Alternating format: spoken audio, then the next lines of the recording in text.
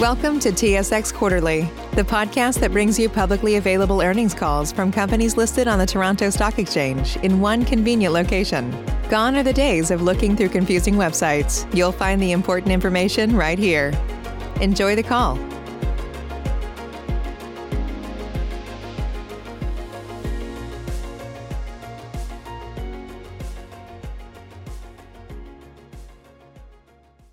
Welcome to the Colliers International First Quarter Investors Conference Call. Today's call is being recorded. Legal counsel requires us to advise that the discussion scheduled to take place today may contain forward-looking statements that involve known and unknown risks and uncertainties. Actual results may materially differ from any future results, performance, or achievements contemplated in forward-looking statements.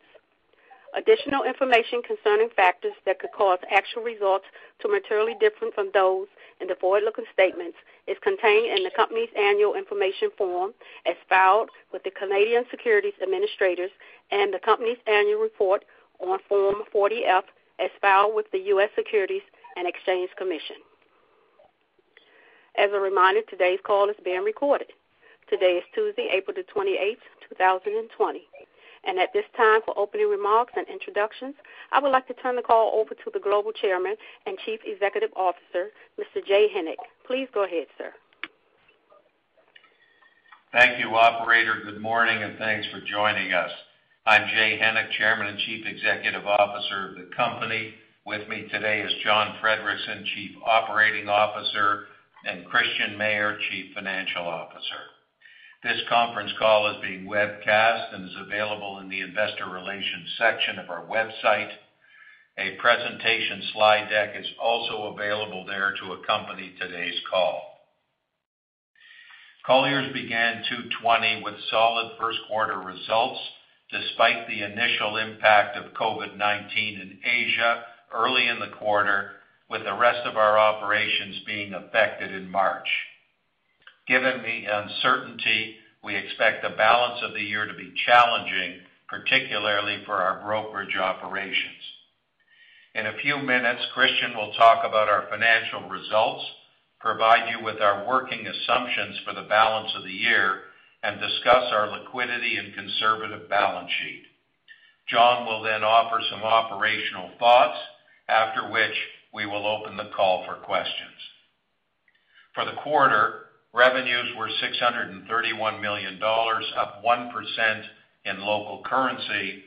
Adjusted EBITDA was $55 million, up 28%, and adjusted earnings per share came in at 54 cents, up 6% versus the prior year. Throughout the quarter, our leadership teams at all levels mobilized swiftly and responsibly to protect our people and align our costs while ensuring business continuity for our clients.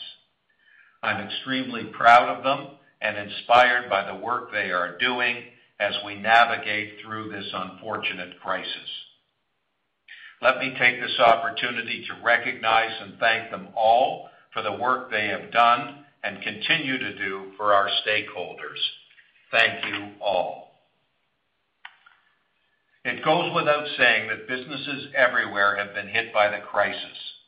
For Colliers, about 45% of our revenues and now more than 50% of our EBITDA comes from outsourcing, advisory, and investment management, services that are typically more essential, recurring, and contractual, giving us a much more stable business than ever.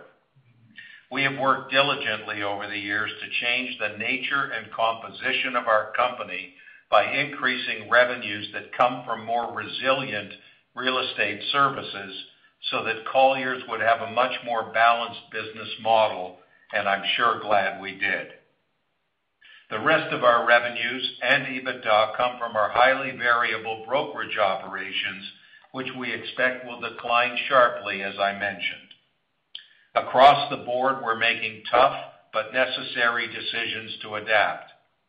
We have already taken steps to adjust our costs, including eliminating non-essential spending, cutting CapEx, and reducing non-revenue producing support, administrative, and legal staff.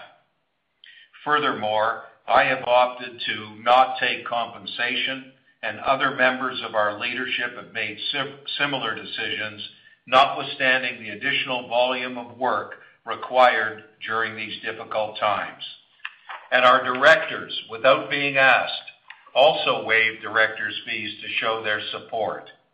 These are just some of the examples of our unique Colliers culture in action. Fortunately, Colliers also benefits from having globally diverse revenue streams, with about 55% of our revenues coming from the Americas and the balance split almost equally between Europe and Asia Pacific. As markets return to normal, those that recover first will generate increasing revenues sooner, as we are seeing to some extent in China right now, and will also be able to share best methods to return to work, among many other things.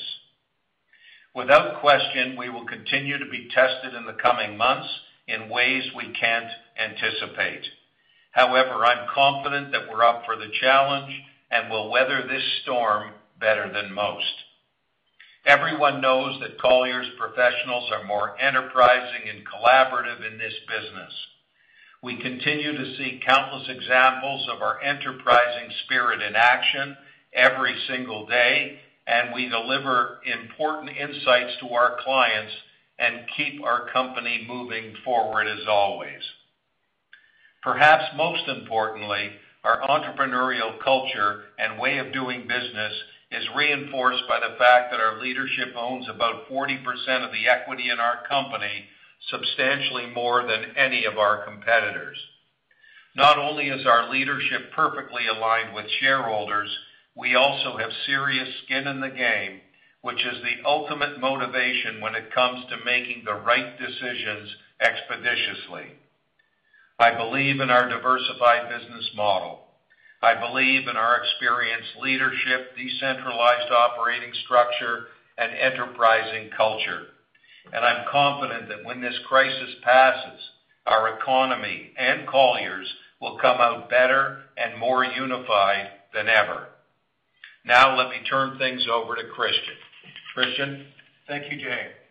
As announced earlier today, Colliers reported solid financial results for the seasonally slow first quarter, despite the initial impact of the global COVID-19 pandemic.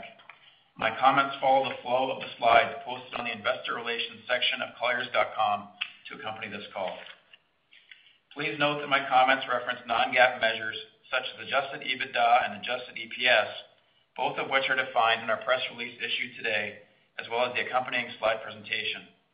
The adjustments are composed primarily of non-cash charges that we view as largely unrelated to our operating results.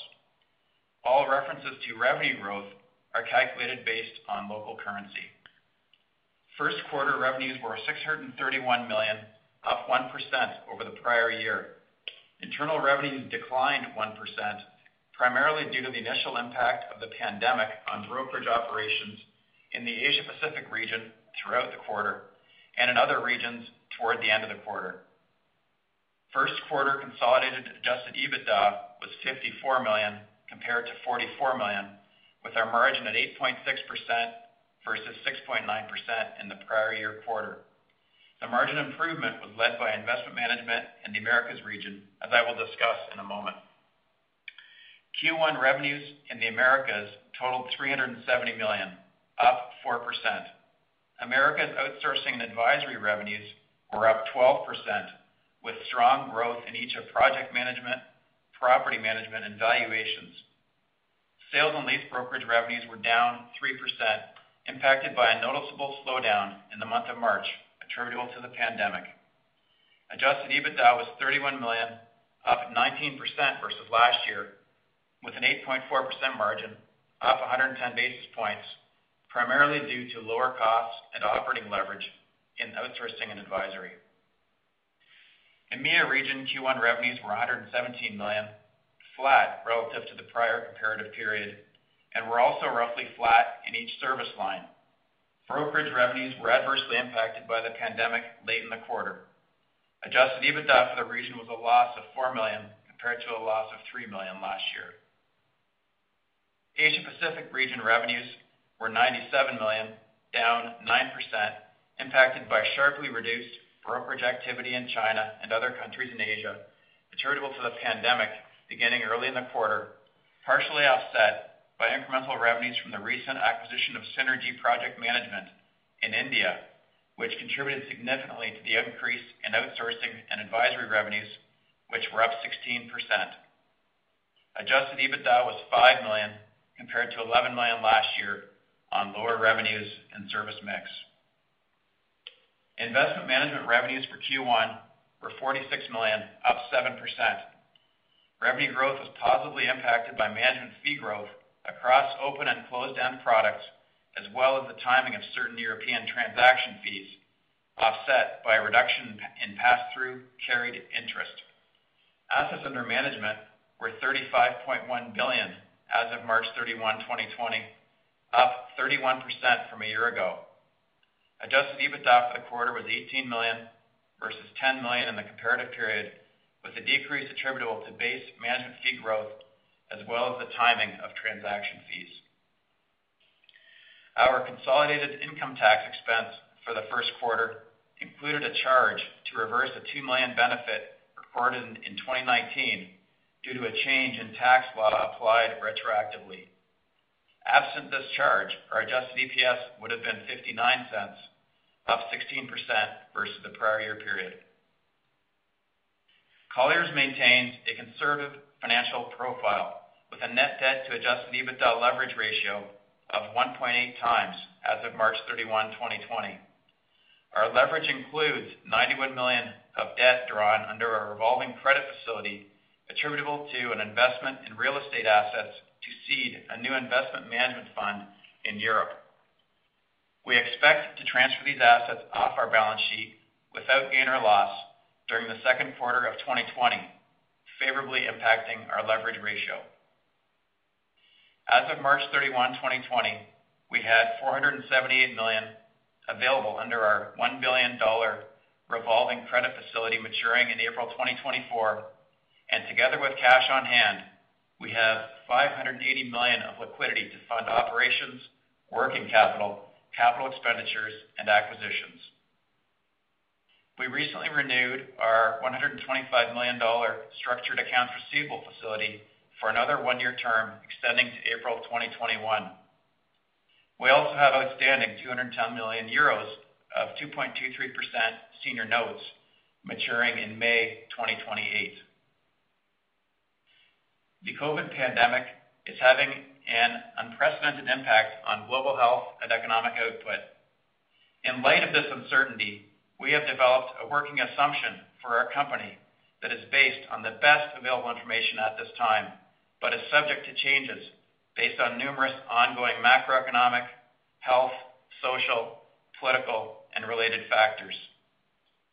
Our working assumption for the full year 2020 is a 15 to 25% decline in consolidated revenues and a 25% to 35% decline in consolidated adjusted EBITDA relative to 2019, excluding the impact of acquisitions not yet completed. Brokerage revenues, which have a highly variable cost structure, are expected to decline sharply in the second quarter and then gradually improve sequentially in the third and fourth quarters. Outsourcing and advisory and investment management revenues are expected to remain relatively stable through the remainder of the year, with some local variability depending on market conditions. The working assumption includes steps to adjust our cost structure, which John will discuss in a moment. Based on our working assumption, we expect to remain onside all financial covenants in our debt agreements. With a weighted average debt maturity of 4.7 years and significant available liquidity, we believe we are well positioned to weather the economic and financial effects of the pandemic. That concludes my prepared remarks, and I would now like to turn the call over to John. Thank you, Christian.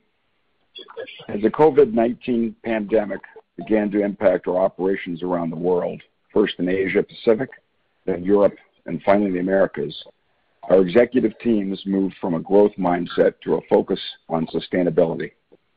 taking decisive action to protect our employees, observe government-mandated closures, implement business continuity measures to support our operations and service our clients, and reduce our costs to offset the impact of declining revenues due to the pandemic. Through the Colliers enterprising approach, this was done swiftly and thoughtfully as conditions warranted. And we will continue to monitor the situation closely, taking further action as necessary. In Q1, we made the difficult decision to reduce the number of employees, our most significant expense. Though some of this began midway through the quarter in Asia, most of the reductions took place just after quarter end. To date, approximately 10% of our workforce has been furloughed for a period of 2 to 3 months, with health benefits maintained, while another 5% were separated from service. These cost adjustments reflect predominantly non-revenue producing staff in support, administrative, and certain leadership roles.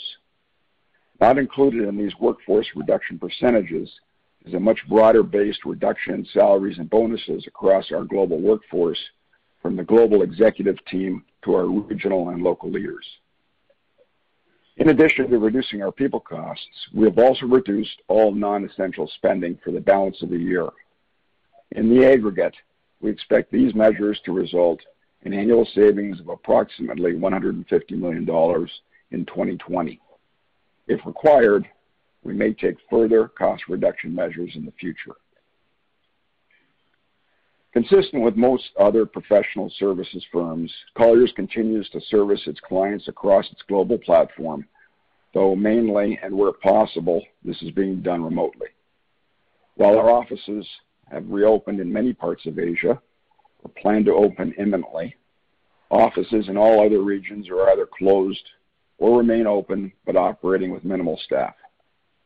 Prior investments in IT systems and applications have served us and our clients well, as we are leveraging this investment more than ever before and expect that much of this elevated use of technology will continue in the future. Whether it's communicating internally or connecting with clients, our use of technology has never been more important.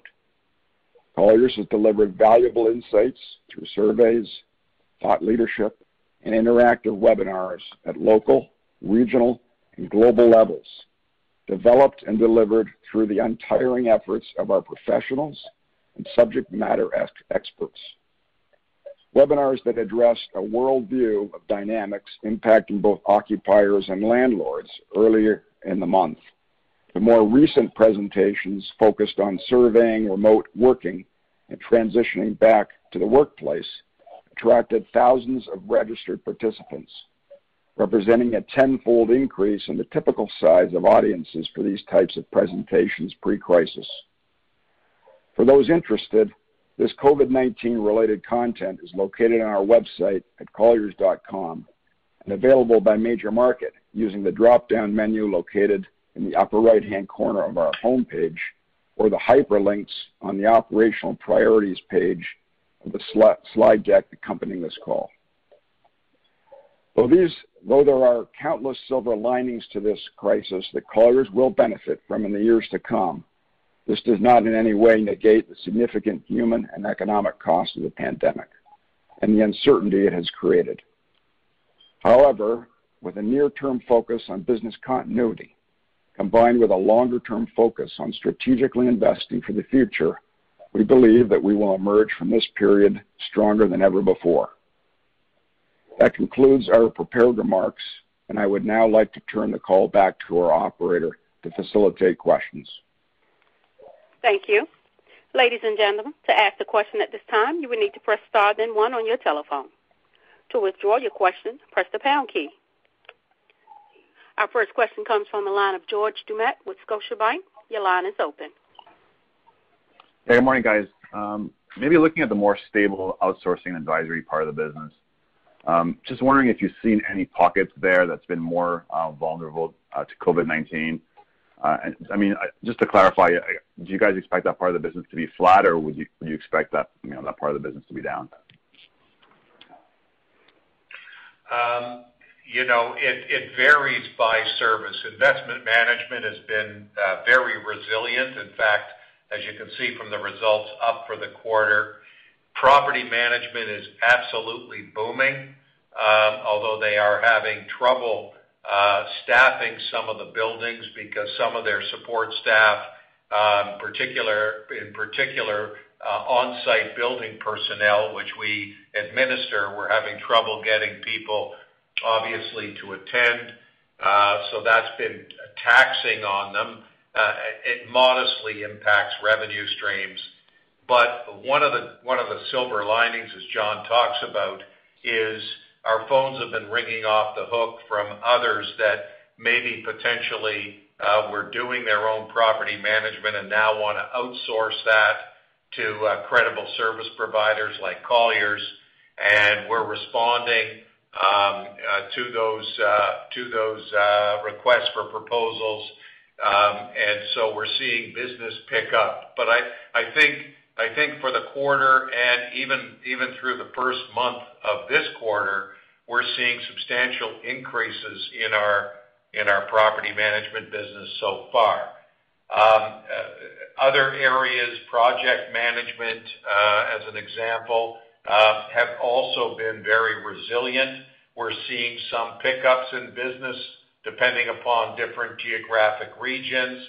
There is some variability because in some countries, governments have closed down construction sites, including infrastructure, which is the lion's share of what we do in project management. So we're seeing a little bit of that happening, but generally pretty much as resilient as we were hoping it would be going into a crisis like this. I hope that answers your question. No, that's helpful. Thanks for that, Jay. And maybe a tougher question. How would you see the eventual recovery in brokerage activity by region? I mean, obviously Asia, it seems like it's recovering, but the other parts of the world, like how do you kind of see that in terms of the recovery? Yeah, well, we're not seeing it in Asia just yet, and that's something we're watching daily. We're seeing activity happen, and we're seeing activity virtually in every other market. Our real estate professionals are being asked by clients to help them with lease extensions, lease deferrals, all kinds of potential adjustments to existing lease relationships. Those generally are provided as an advisor. Sometimes we get paid. It's modest when we get paid. In China, we're seeing a lot of that happening right now. There's very little new leasing taking place because obviously in many buildings it's difficult to get access. So I think that if one were to ask me, are our people busy? I would say in many ways they're busier now than they've ever been. But the question is that translating into revenue streams near term? And we haven't yet seen it, and suspect that as Christian said, the Q2 will be difficult, and hopefully will consistently get better over the balance of the year. So that'll give you a sense. Buildings themselves, buying, selling buildings. There's a lot of bottom feeders out there looking for buying opportunities. There isn't necessarily debt in the marketplace, although most lenders say they're open for business. Our insight is that they're open for business only for the right business at the right terms, including higher interest rates on existing indebtedness. So it might be there for their most prominent clients, but it's not as readily available. All of these things, and the interesting thing about commercial real estate is we are active in these times. In times of change, it is generally very good for real estate service providers. Whether that translates into revenue streams and when it translates into revenue streams is another question. Yeah, that's helpful. Just one more, if I may. off of Christian's remarks around being on site for the covenants. I'm just wondering if you guys are maybe looking to extend those, just maybe to give us a little bit of wiggle room for M&A, and just wondering how opportunistic we'll be on that front. George, we're always looking to be opportunistic as it relates to acquisition opportunities. Those may come later in this year or next year, and we will consider those at that time. Okay, thanks. Remember also that we are in the process of two very significant transactions, two companies that we think are first class, and we'd like to complete them when conditions are met. And both of those are further our game plan of extending more resilient services for Colliers while opening up huge new growth opportunities for us going forward. So we are already out there in terms of our next phase of growth, and believe that once those transactions are completed, we will again accelerate our growth plan as we have in the past. Thank you. Our next question comes from the line of Matt Logan with RBC Capital Markets. Your line is open. Thank you, and good morning. Hey, Matt. John, could you give us a little bit of color from an operational perspective, maybe just on how your professionals are adapting to a work-from-home environment and how this differs by, your various service lines? Sure. I think that, I referenced silver linings, and, there are many actually in this difficult time. And one has been how incredibly enterprising our professionals have been and their ability to quickly transition to working remotely, using technology to communicate and to collaborate both internally and with our clients. Certainly there are certain things that are more challenging to do during this time, like walking space on a new office layout that you might be considering, things like that. But those kind of things have been postponed. But I think the greater opportunity of looking how to work through this period and transition to what will be a gradual opening has been top of mind for our professionals. They've adapted extremely well to this and are now dispensing advice, some of which I have indicated already has been publicly made available and has been attended by literally thousands of people. So, I would say across the board, certainly the professionals who are typically in our workplace offices have done extremely well. Many of those are quite used to working remotely as it is. Certainly a number of our fee earners and advisors are routinely out of the office, so perhaps a little bit less of a change for some of them. And then as Jay spoke earlier, we do have certain people that are on site and have to be on site at client buildings to the extent that those remain operating and hosting people. So we've adapted there as well.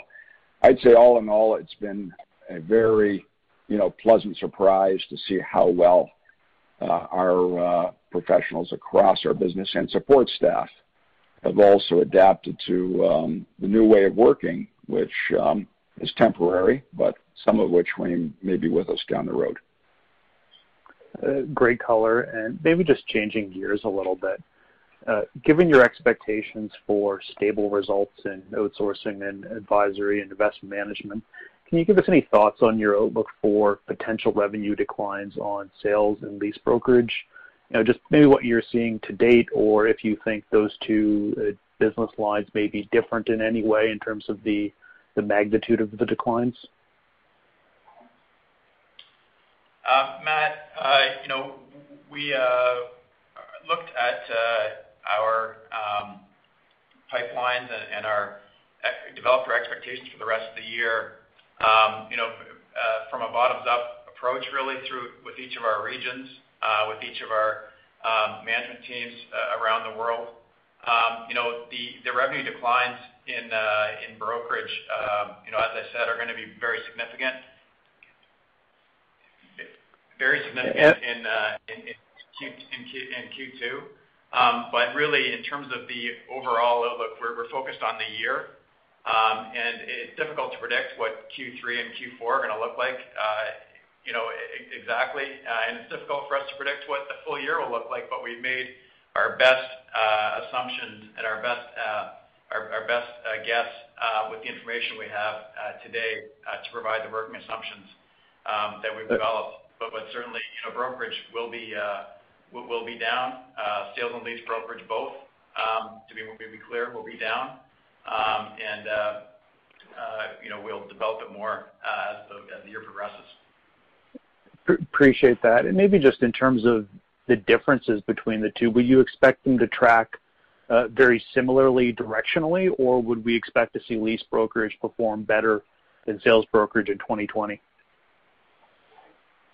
I think that's the common assumption, but it's difficult to answer the question because leasing is a bigger component of our business in some regions and less of a component in other regions of our business. And so it's very difficult to give you a breakdown of how they might be on a global basis or even on a regional basis. So I think the best guess we've given you is a combined brokerage activity set for the company across the board. Well, I appreciate the commentary. That's all from me. I'll turn the call back. Thank you. Our next question comes from the line of Stephen Sheldon with William Blair. Your line is open. Good morning. Thanks. First, good to hear about the inbound activity in the property management business. So I was curious what would need to happen for you to be able to close some of those deals. Would that likely only happen in a material way once restrictions on in-person interactions are lifted, or is that something that could happen to a certain degree before travel opens up? Would clients be comfortable closing deals like this remotely, or do you need to see them in person for that to happen? We're seeing clients are closing deals on that primarily for two reasons. One, they're dissatisfied with existing service providers that have vacated in some cases, or so many of their on-site staff have just not been there to protect the buildings that they have, number one. And number two, there really is a big push, and rightly in our view, for those that are both an asset and property manager to outsource the property management component of their business. So the turnover is easier in a circumstance like that. They're turning over all of their on-site work and in some cases the entire staff that comes with that to Colliers. And frankly, it's been a little bit of a pressure on our property management operations who are now looking back at some of their existing smaller accounts and for the first time in years looking to potentially cull some of the smaller retainers that we have to make availability for some of these larger opportunities that are coming to fore. Got it. Okay. And then I think you gave some detail about, property and project management. If you said anything about valuations and advisory, I missed it. So I guess what trends are you seeing there in the current environment over the last few months? So valuations has gone through the roof. It had an amazing first quarter.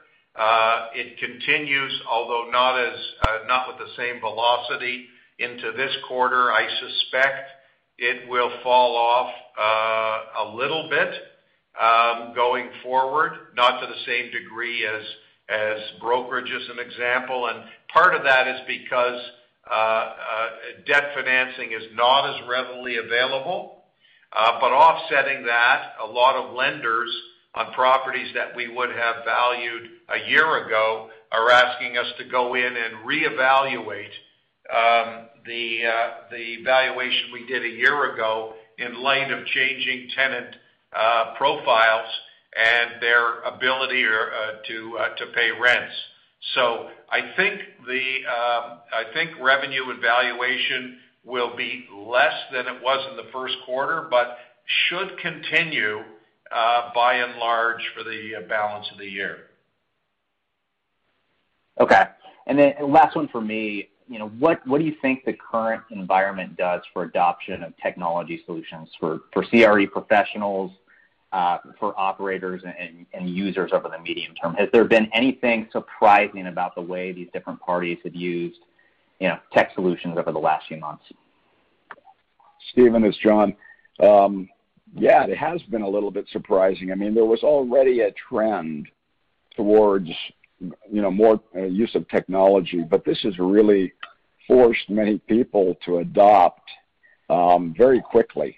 And, there's nothing like a situation like this where the dynamics cause people to have to operate differently, and technology has been one of the main ways to stay connected with both clients and colleagues. And we are using it significantly through our business. And at the same time, we are continuing to carefully and modestly invest and evaluate those technologies which we believe are going to, continue to facilitate our productivity, working remotely and thinking about the future, how we can use this more effectively to communicate and to collaborate with our people. So it has been very, very interesting to watch, and it's going to, I think the trend will continue. It's just been accelerated during the last couple of months. Great, thank you. Thank you. Our next question comes from the line of Stephen MacLeod with BMO Capital. Your line is open. Great, thank you. Good morning, guys. Hi, Steve. Hi. I just was wondering, just following up on previous line of questioning around the brokerage business, can you talk a little bit about kind of what you saw in terms of brokerage trends, through the quarter, and more specifically, kind of what you saw in terms of brokerage trends in March and potentially quarter to date as well? Brokerage trends. As you could see, we had a very strong first quarter. So brokerage did exceedingly well during the quarter. I would suggest that a lot of those transactions were transactions that started to culminate in November, December, January, and then resulted in transactions being completed either during the quarter or, in fact, during this current quarter. We're seeing transactions still get completed, and that's both in North America and Europe and Asia as well. So I think that we're seeing that. We're seeing pipelines not as buoyant in terms of new buildings for sale, and primarily because the new reality yet has not set in with landowners and even buyers. What is the value of the building going to be worth in the future? I have a shopping mall. The shopping mall is a good shopping mall, except that 40% or less of the tenants paid. I've got high leverage on the shopping mall. Is now the time to sell? What am I going to do about it? So there's a lot of that, and it's happening in office. It's happening even in the better asset classes of industrial and some of the other areas. People are re-looking at real estate. The pundits are re-looking at the asset classes to determine whether there's actually a change in those asset classes that are more desirous than others. So I think there's a period of time here where people are going, unless they are financially strapped, unable to pay their debts. I think for the most part, there's going to be a period of time when people will wait to see what the new value levels are of their different real estate assets. Okay, that's very good color. Thank you, Jay. And maybe just along those lines, you talked a little bit about this new reality has not yet set in. Do you view any long-term changes in how people view real estate? If you think about just the propensity for people to potentially work from home, does that in your view lead to higher occupancy rates or vacancy rates in the office sector, for example? Are there any long-term trends that have begun to emerge, or is it still too soon? Well, John may have his own views on this, but everything you're reading, you've got 3 people that say we're going to have smaller office footprints in the future. Another 3 people will say they're not going to change for this reason. So I think that it's, again, still too early to make any pronouncements there. I think there's a lot of people dissecting different asset classes to determine different pricing levels. But in general terms, real estate will continue to be a proven and desirous asset. Real estate borrowing rates are at historical lows, will continue to be at historical lows. When you compare privately owned real estate to the volatility of the marketplace, it is still a very good asset to own. And I believe that institutions will continue to allocate their capital to real estate in increasing numbers as they have over the past couple of years. The only thing, I'll just add briefly to that. At the end of the day, as Jay said, I think it's probably too early to make any conclusions about what's likely going to happen here. But based on what we've seen now and the talk and the discussion, of course, this can all change, but based on that, there seems to be perhaps some interest in more flexibility around the workplace. Conceivably, there could be some migration to working from home in a limited way.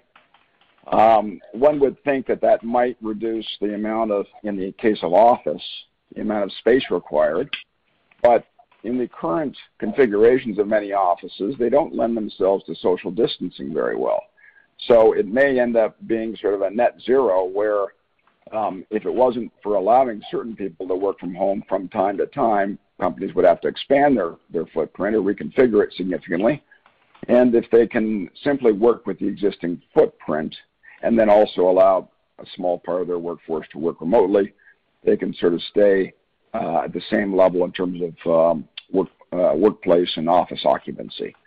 I don't think it's had much of an impact on the industrial market. In fact, there are secular trends around industrial and logistics, which in some way may continue and have actually accelerated around e-commerce and other things that we've seen a lot of course, during the crisis, and a lot of that will probably continue. Those are the 2 biggest areas for Colliers. There's a whole other subset around retail, which had, its own challenges and which have been more exposed now. It's a small part of our business, but I think there are challenges there around retail and redevelopment and other things that is going to need to get done in that particular asset class. She has already spoken about some of the other areas that we're involved in on the investment management side, so I won't repeat any of that. But anyways, there's change here, but in terms of how exactly it's going to end up after we get through all of this, nobody really knows. Right. Okay, that's really helpful. Thanks, John.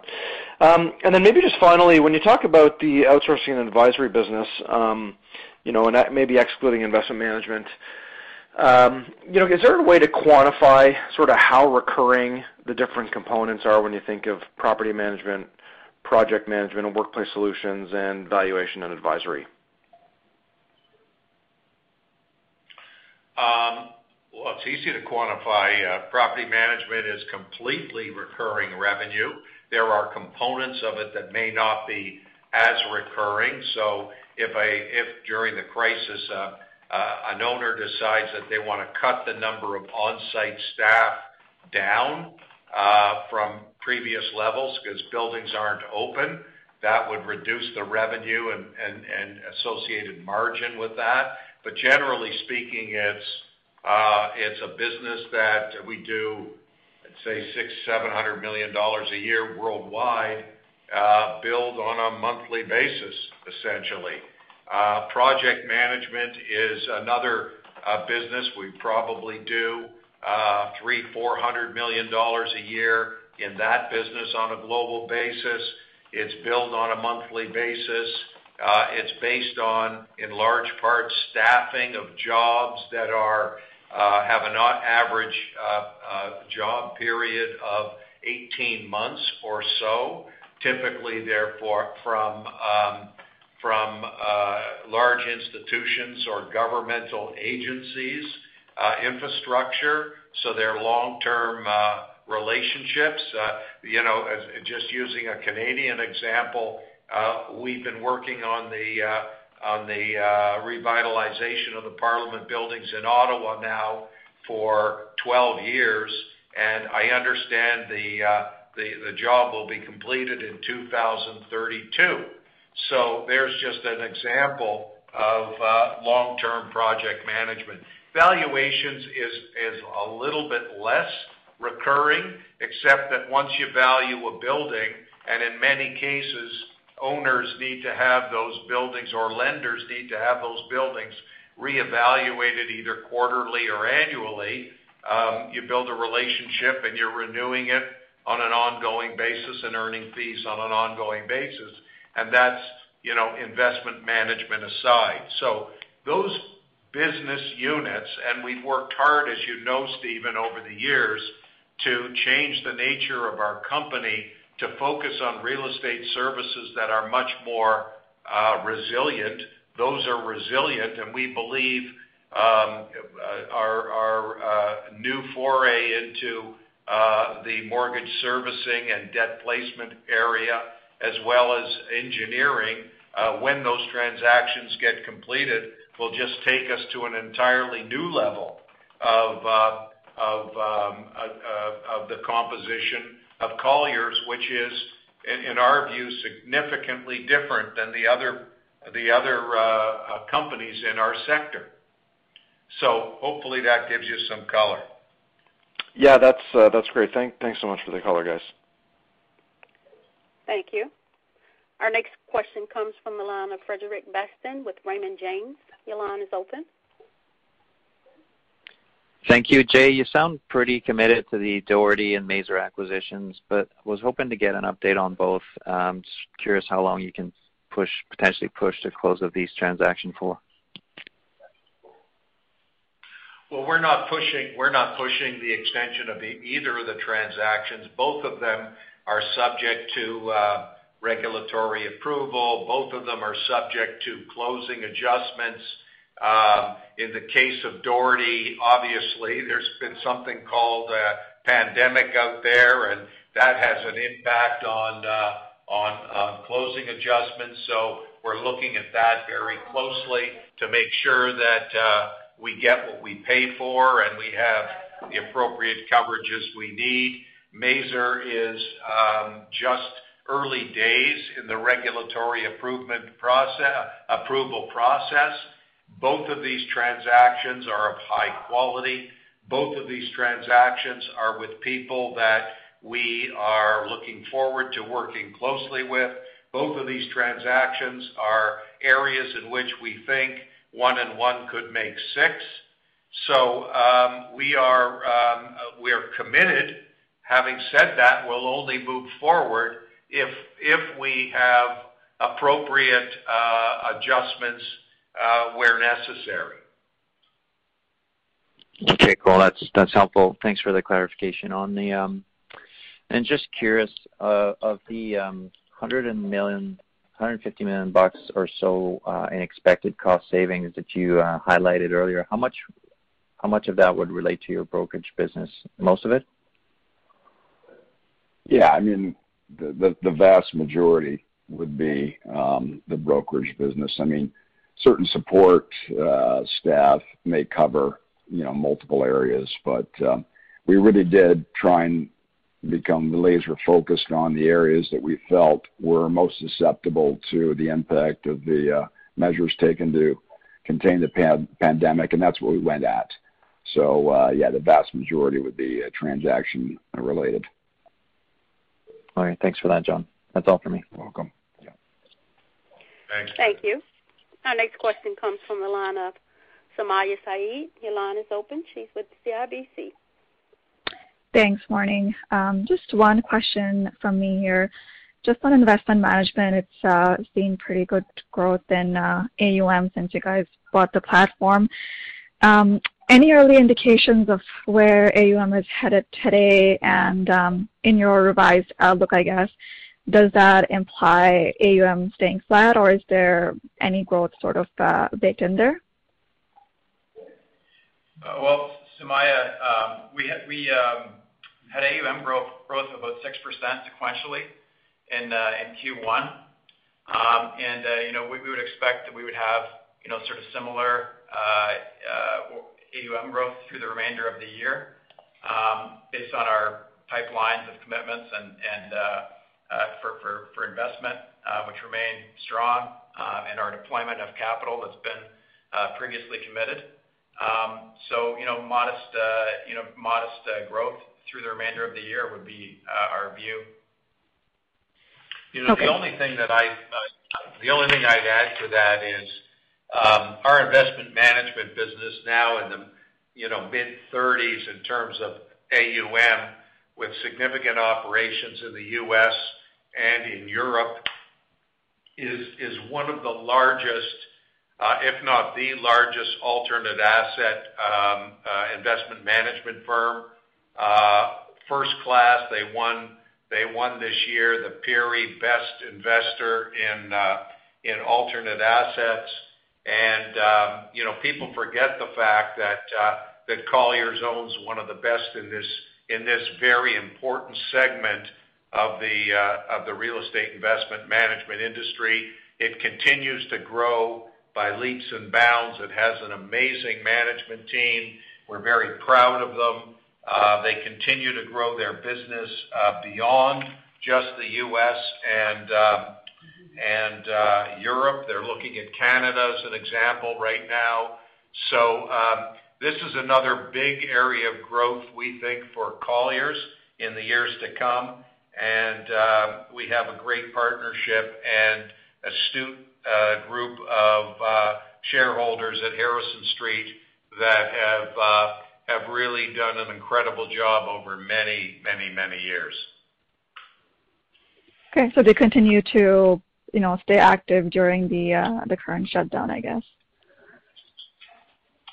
Yep. Okay. That's helpful. I'll turn it back. Thank you. Thank you. I'm showing no further questions at this time. I would now like to turn the call back over to management for closing remarks. Thank you very much, operator. We would normally say we look forward to having our second quarter conference call whenever it takes place. It'll be an interesting one as we'll see how brokerage rolls out for the balance of the year, but we're anticipating a difficult second quarter as it relates to brokerage. But all else is working well at Colliers, and we hope to be able to weather the storm, even in brokerage, better than most. So thanks for joining us today, and we look forward to speaking to you soon. Thanks. Ladies and gentlemen, this concludes today's conference. Thank you for your participation. You may now disconnect.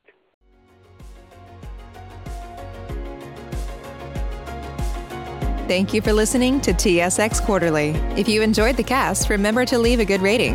And remember, for any additional inquiries, please consult the company's investor relations section on their website. See you next time.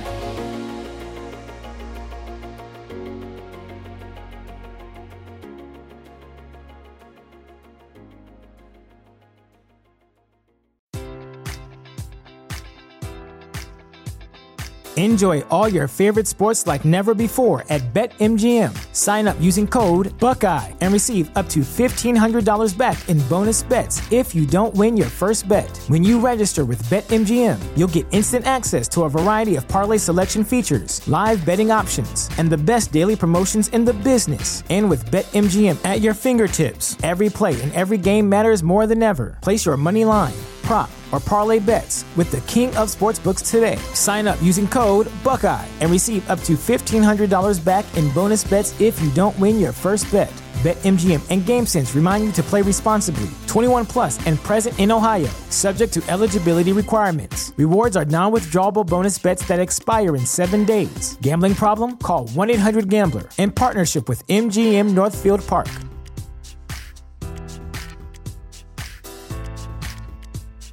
Save big on brunch for mom, all in the Kroger app.